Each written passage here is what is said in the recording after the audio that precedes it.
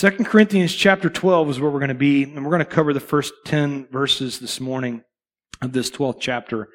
Thank you, by the way, to Jeff Marlowe, who filled in for me last week. He taught through the last half of chapter 11, did a fantastic job, and so thankful to get to jump back into the text.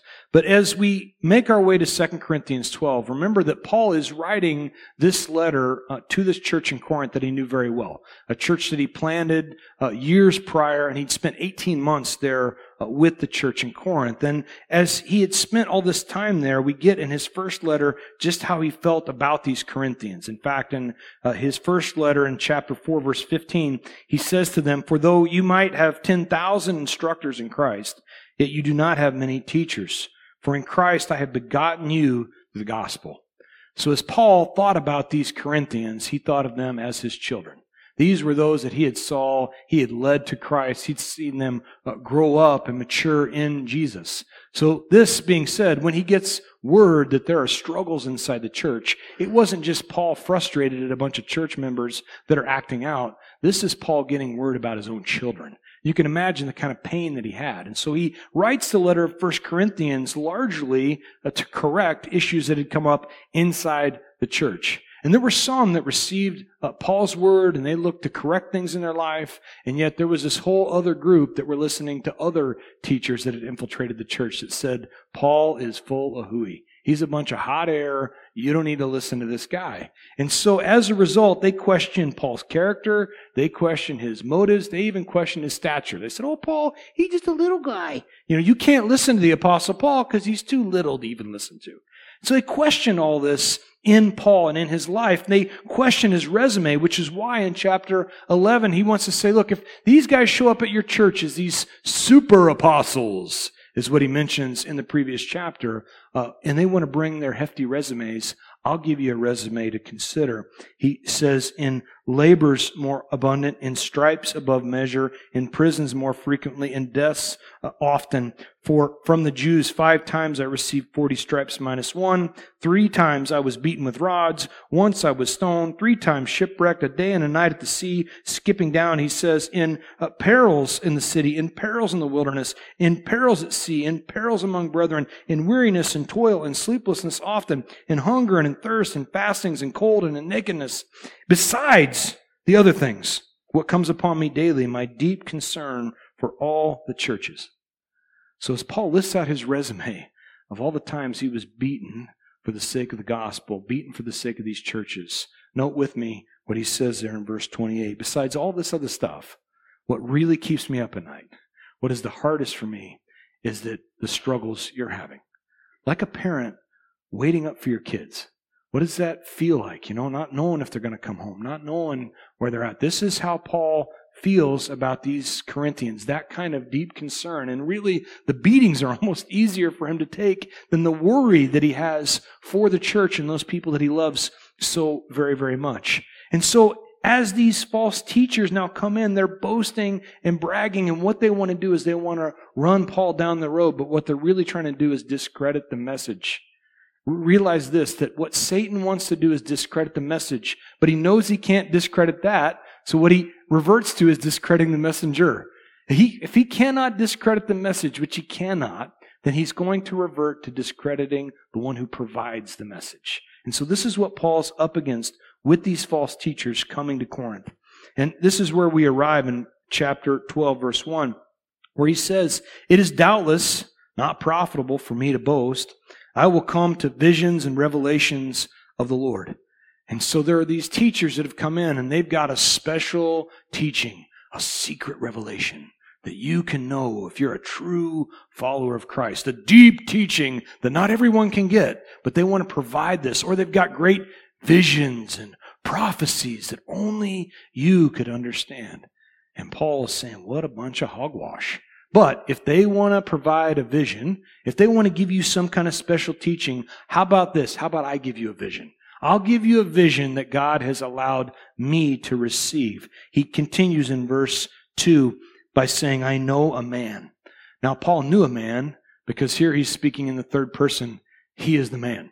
He is the man, and yet as humble as he can be, he's not wanting to state that he's the man, but he's getting ready to share a vision from his own personal experience. He continues by saying, I know a man in Christ who 14 years ago, whether in the body I do not know, or whether out of the body I do not know, God knows, such a one who was caught up to the third heaven.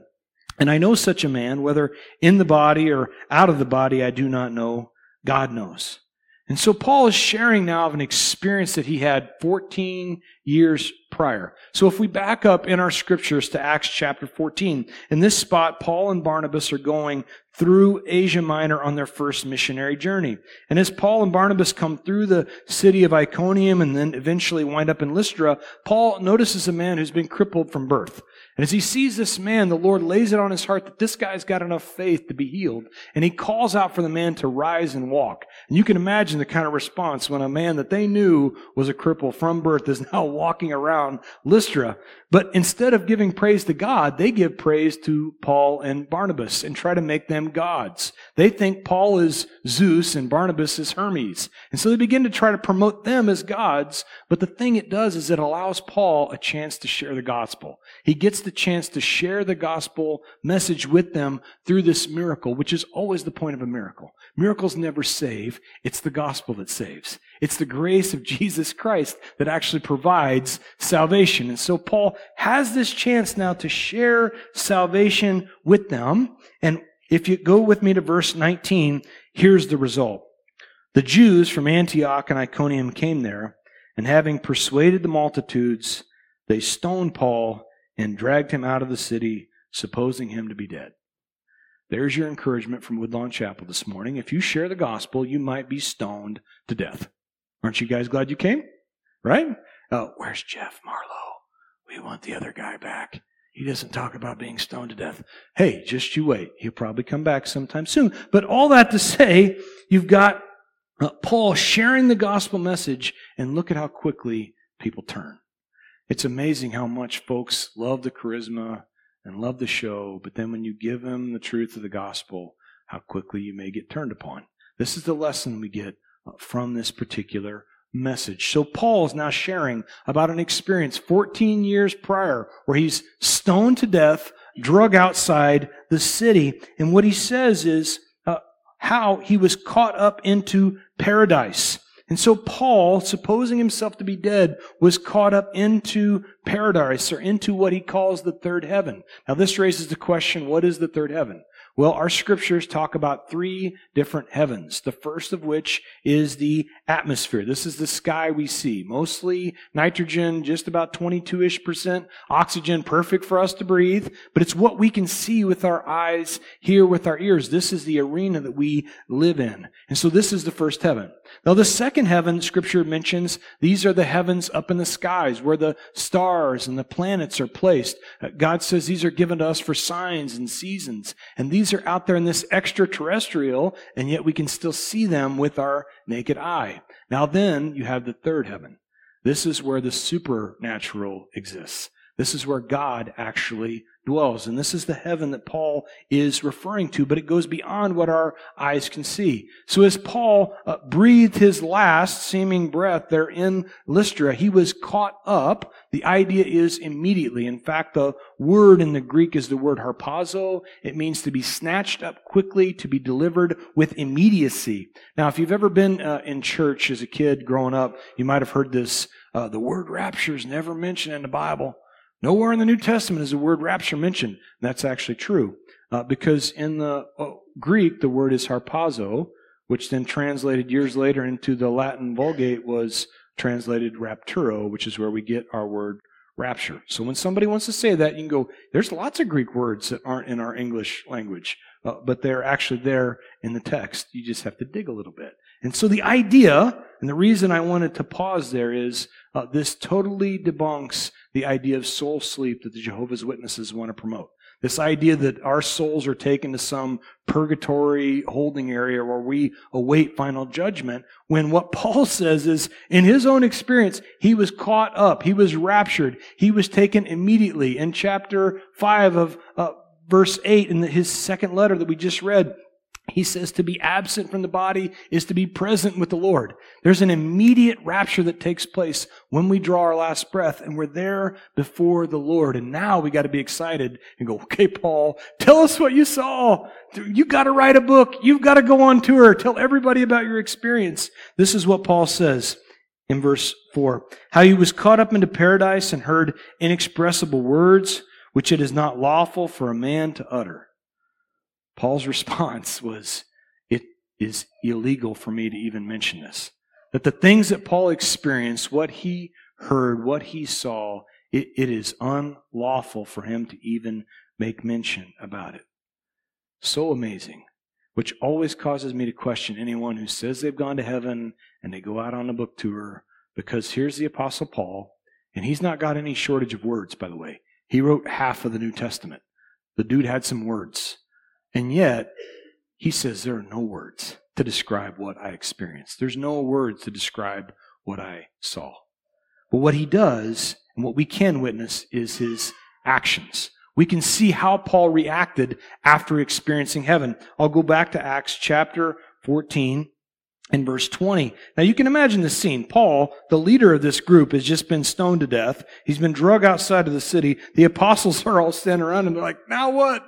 We got our leader's dead body here. What do we do now? And verse 20, however, when the disciples gathered around him, he rose up. So Paul sits up, previously dead. All of a sudden he does takes a deep breath and like, oh no, what are we going to do now? And this is Paul's reaction. And he went into the city. Paul has just been delivered to heaven after being stoned to death. He sits up and he goes back to doing what God told him to do in Acts chapter 9, which is to take the gospel to the Gentiles. Even death couldn't stop the Energizer Bunny Apostle Paul. So we see his reaction. And while we want to know so badly, what did you see? What we really need to ask is, why would Paul do this? Why would he pop right up and go right back to the place where they tried to kill him? And there's two things that I want to make mention of. First of all, Paul has to know that the absolute worst thing that could happen to him is that they stone him to death again, right? I mean, the worst thing that happens is they're going to kill you, and he just saw where he went when he died. He's like, well, that wasn't so bad. I got to be present with the Lord. So the worst thing they do is they kill me again. Secondly, and this is the part that I want to hone in on, is that as Paul has experienced this, what he wants is for nobody else to miss this. As he thinks about his experience, what he just got to witness in heaven, even if they kill him, even if they try to stone him again, he doesn't want people to miss the opportunity to be with Jesus. As I reflect on that, I wonder how often I would feel that way after just being stoned. But when you see the heart of the Apostle Paul in Romans chapter 9, in reference to his own brethren, the Jews, he said he would rather to be accursed than for his Jewish brethren to not know Jesus. Now, I love people. I love many of you. I love all of you, in fact. But I don't know if I'm willing to be accursed so that you can know Jesus. I don't know that I love like that.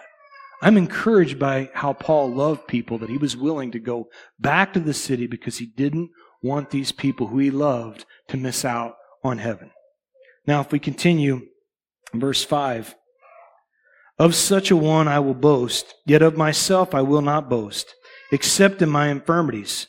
For though I might desire to boast, I will not be a fool. For I will speak the truth, but I refrain lest anyone should think of me above what he sees me to be or hears from me. Maybe you can hear the tension in the voice of the Apostle Paul.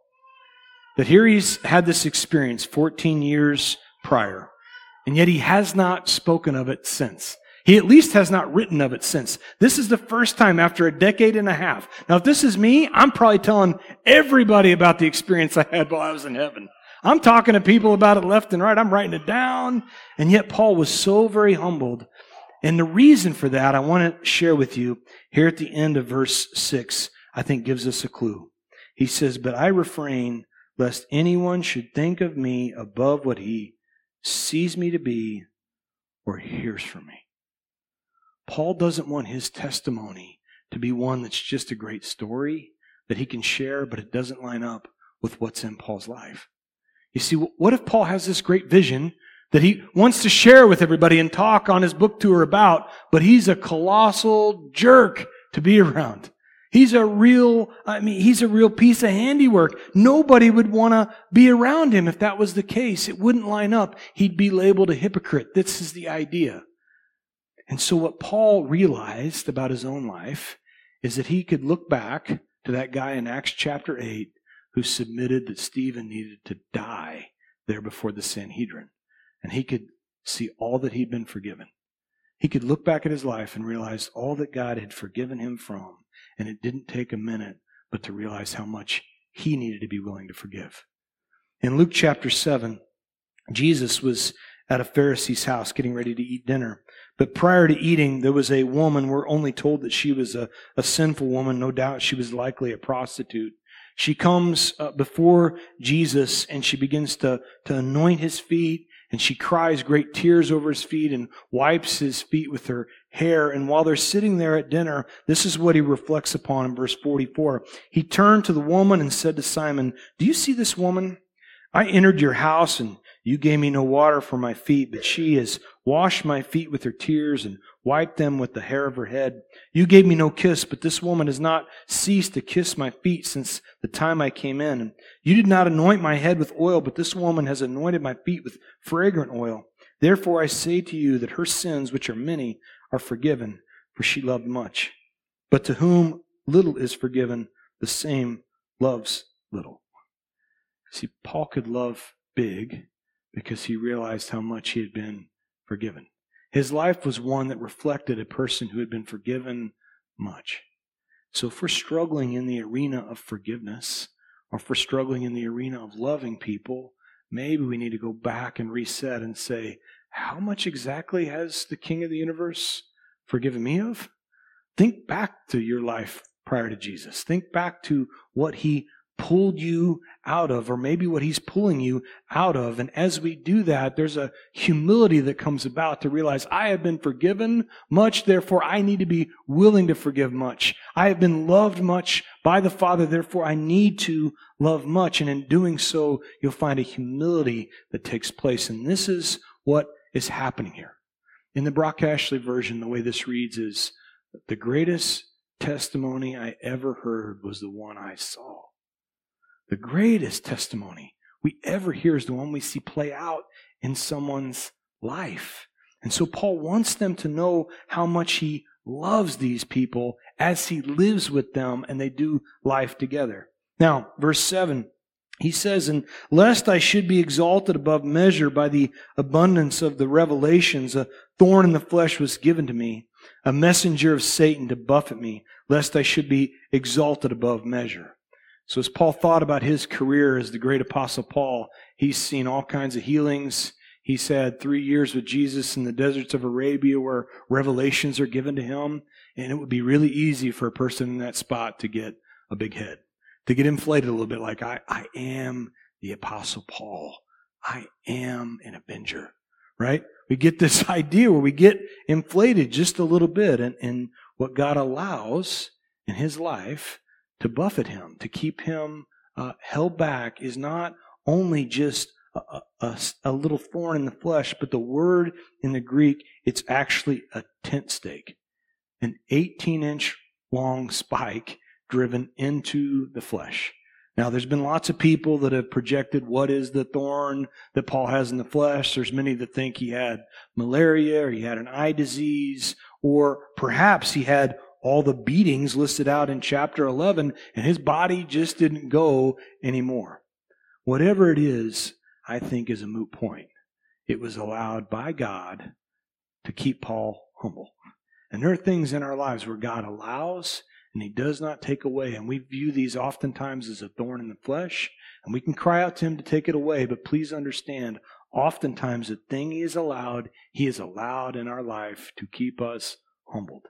And by the way, pride is the thing that got Satan kicked out of the kingdom. In case you don't recall, Isaiah chapter 14, verse 12, "Oh, how you are fallen from heaven, Lucifer, son of the morning. how you are cut down to the ground, you who weaken the nations. For you have said in your heart, I will ascend into heaven. I will exalt my throne above the stars of God. I will also sit on the mount of congregation on the farthest side of the north. I will ascend above the heights of the clouds. I will be like the Most High. And how often we get caught up in our own game and our own words and think, I'm doing pretty good.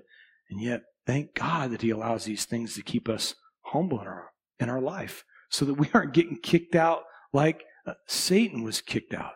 And so the Lord allows these things to bring about humility in our life, but also remember the teachings of Jesus from Matthew chapter 5. He says, blessed are the poor in spirit, for they shall inherit the kingdom of heaven. Blessed are the meek, for they shall inherit the earth.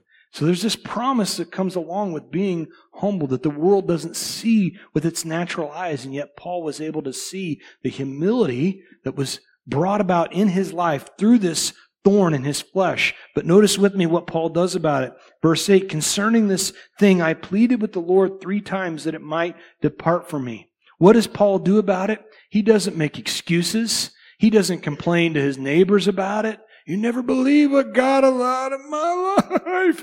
No, instead, he brings it to the one who can actually change the situation.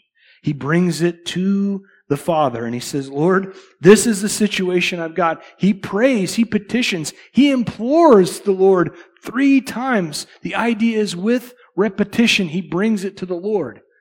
You see, and this is an important lesson for me to get from this, because often I'll throw a prayer out there to the Lord, like, Lord, would you please answer this? But then I never follow back up with it.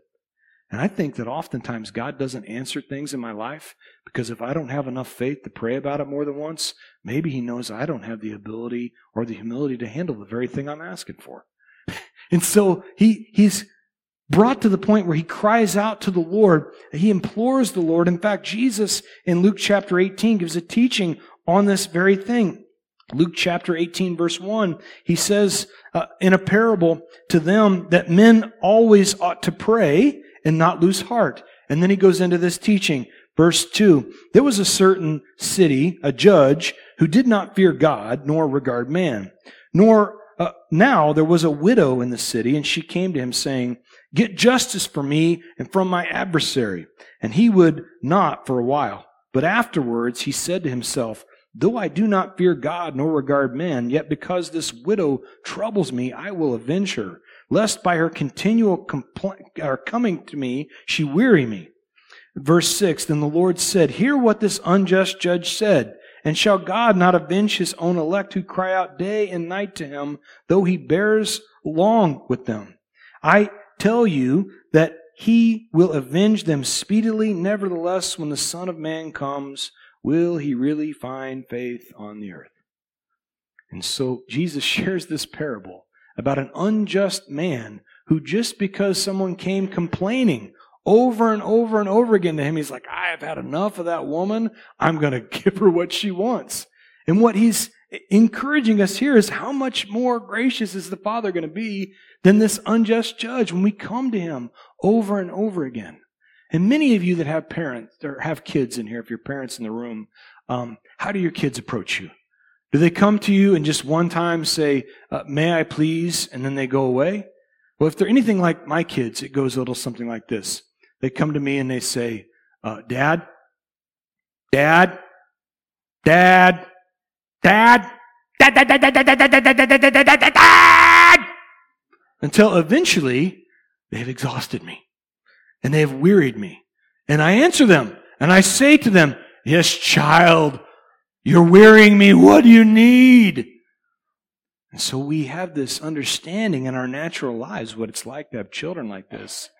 And yet, this is the way we're encouraged to approach our Heavenly Father, who is so much greater than any of us earthly dads or moms could possibly be. In fact, so great is our Heavenly Father that this is what Hebrews chapter 4, verse 14, I'll begin, says, seeing then that we have a great high priest who has passed through the heavens, Jesus, the Son of God, let us hold fast our confession, for we do not have a high priest who cannot sympathize with our weaknesses, but was in all points tempted as we are, yet without sin. Let us therefore come boldly to the throne of grace, that we may obtain mercy and find grace to help in our time of need. Jesus Christ the righteous broke through the veil that separated you and I from having access to the Father. And as a result of him breaking through, removing the veil that separated us, we now have access, you see. We can now come boldly to the throne of grace. We can crawl right up on our dad's lap and say, Dad, this is what I need. Please help in my time of need. And we know that we'll find mercy. We know that he will answer us. We have access through Christ Jesus. Praise the Lord. Now, he's cried out to the Lord these 3 times. And notice with me, he cries out until he gets an answer. Verse 9.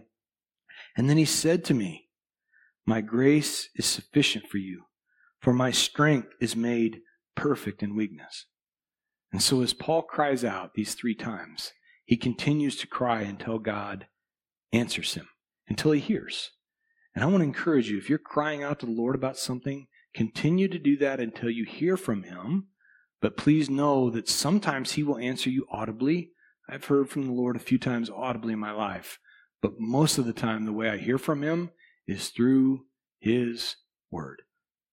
You are not going to hear from God unless you spend time with him in the word. And so as we spend time with him in the word, he then provides an answer. And here's the thing. The answer, no doubt for Paul, wasn't the answer he wanted to hear. The answer he wanted to hear was, be gone, tent stake, you are healed. And yet, what did God say? My grace is sufficient for you. My strength is made perfect in your weakness. And so many times we pray out to God wanting him to help us. But what God actually said to Paul is, I'm going to give myself as your help. I want him to help me. But what he says is, I'm giving you me as the provision. I am the help. My grace is sufficient for you. And the truth is, as I struggle through things, as I struggle through tribulations, that's actually where I'm closest to him. I'd love to tell you that I'm closest to him when I'm having a good day, when I'm flying high. But the truth is, where I'm brought down to my knees is when I'm actually the closest to him. But the other piece of this is that's also when I'm strongest, because he is the embodiment of strength. So when I'm weak, he is strong. He finishes verse 9 by saying, therefore, most gladly, I would rather boast in my infirmities, that the power of Christ may rest upon me. The thorns in my life are the things that bring me the closest to God. My life is a lot like the Screaming Eagle. You ever rode the Screaming Eagle at Six Flags? Fantastic ride, right? But it's like this. It's and then it's put your hands down, right? Sometimes you get your picture taken halfway through. This is how we go. It's the ups and downs, the roller coaster. And yet Hebrews 13:8 says that Jesus Christ is the same yesterday, today, and forever.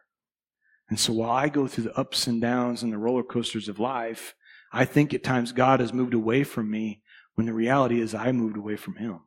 I went through a hard right turn and I went away from him. He has never moved, never changed. Draw near to him and he will draw near to you. He is already near. He has not moved. And so as I'm in a point of weakness, I draw close to him. And when I draw close to him, this is where power actually exists. This is where the power is at.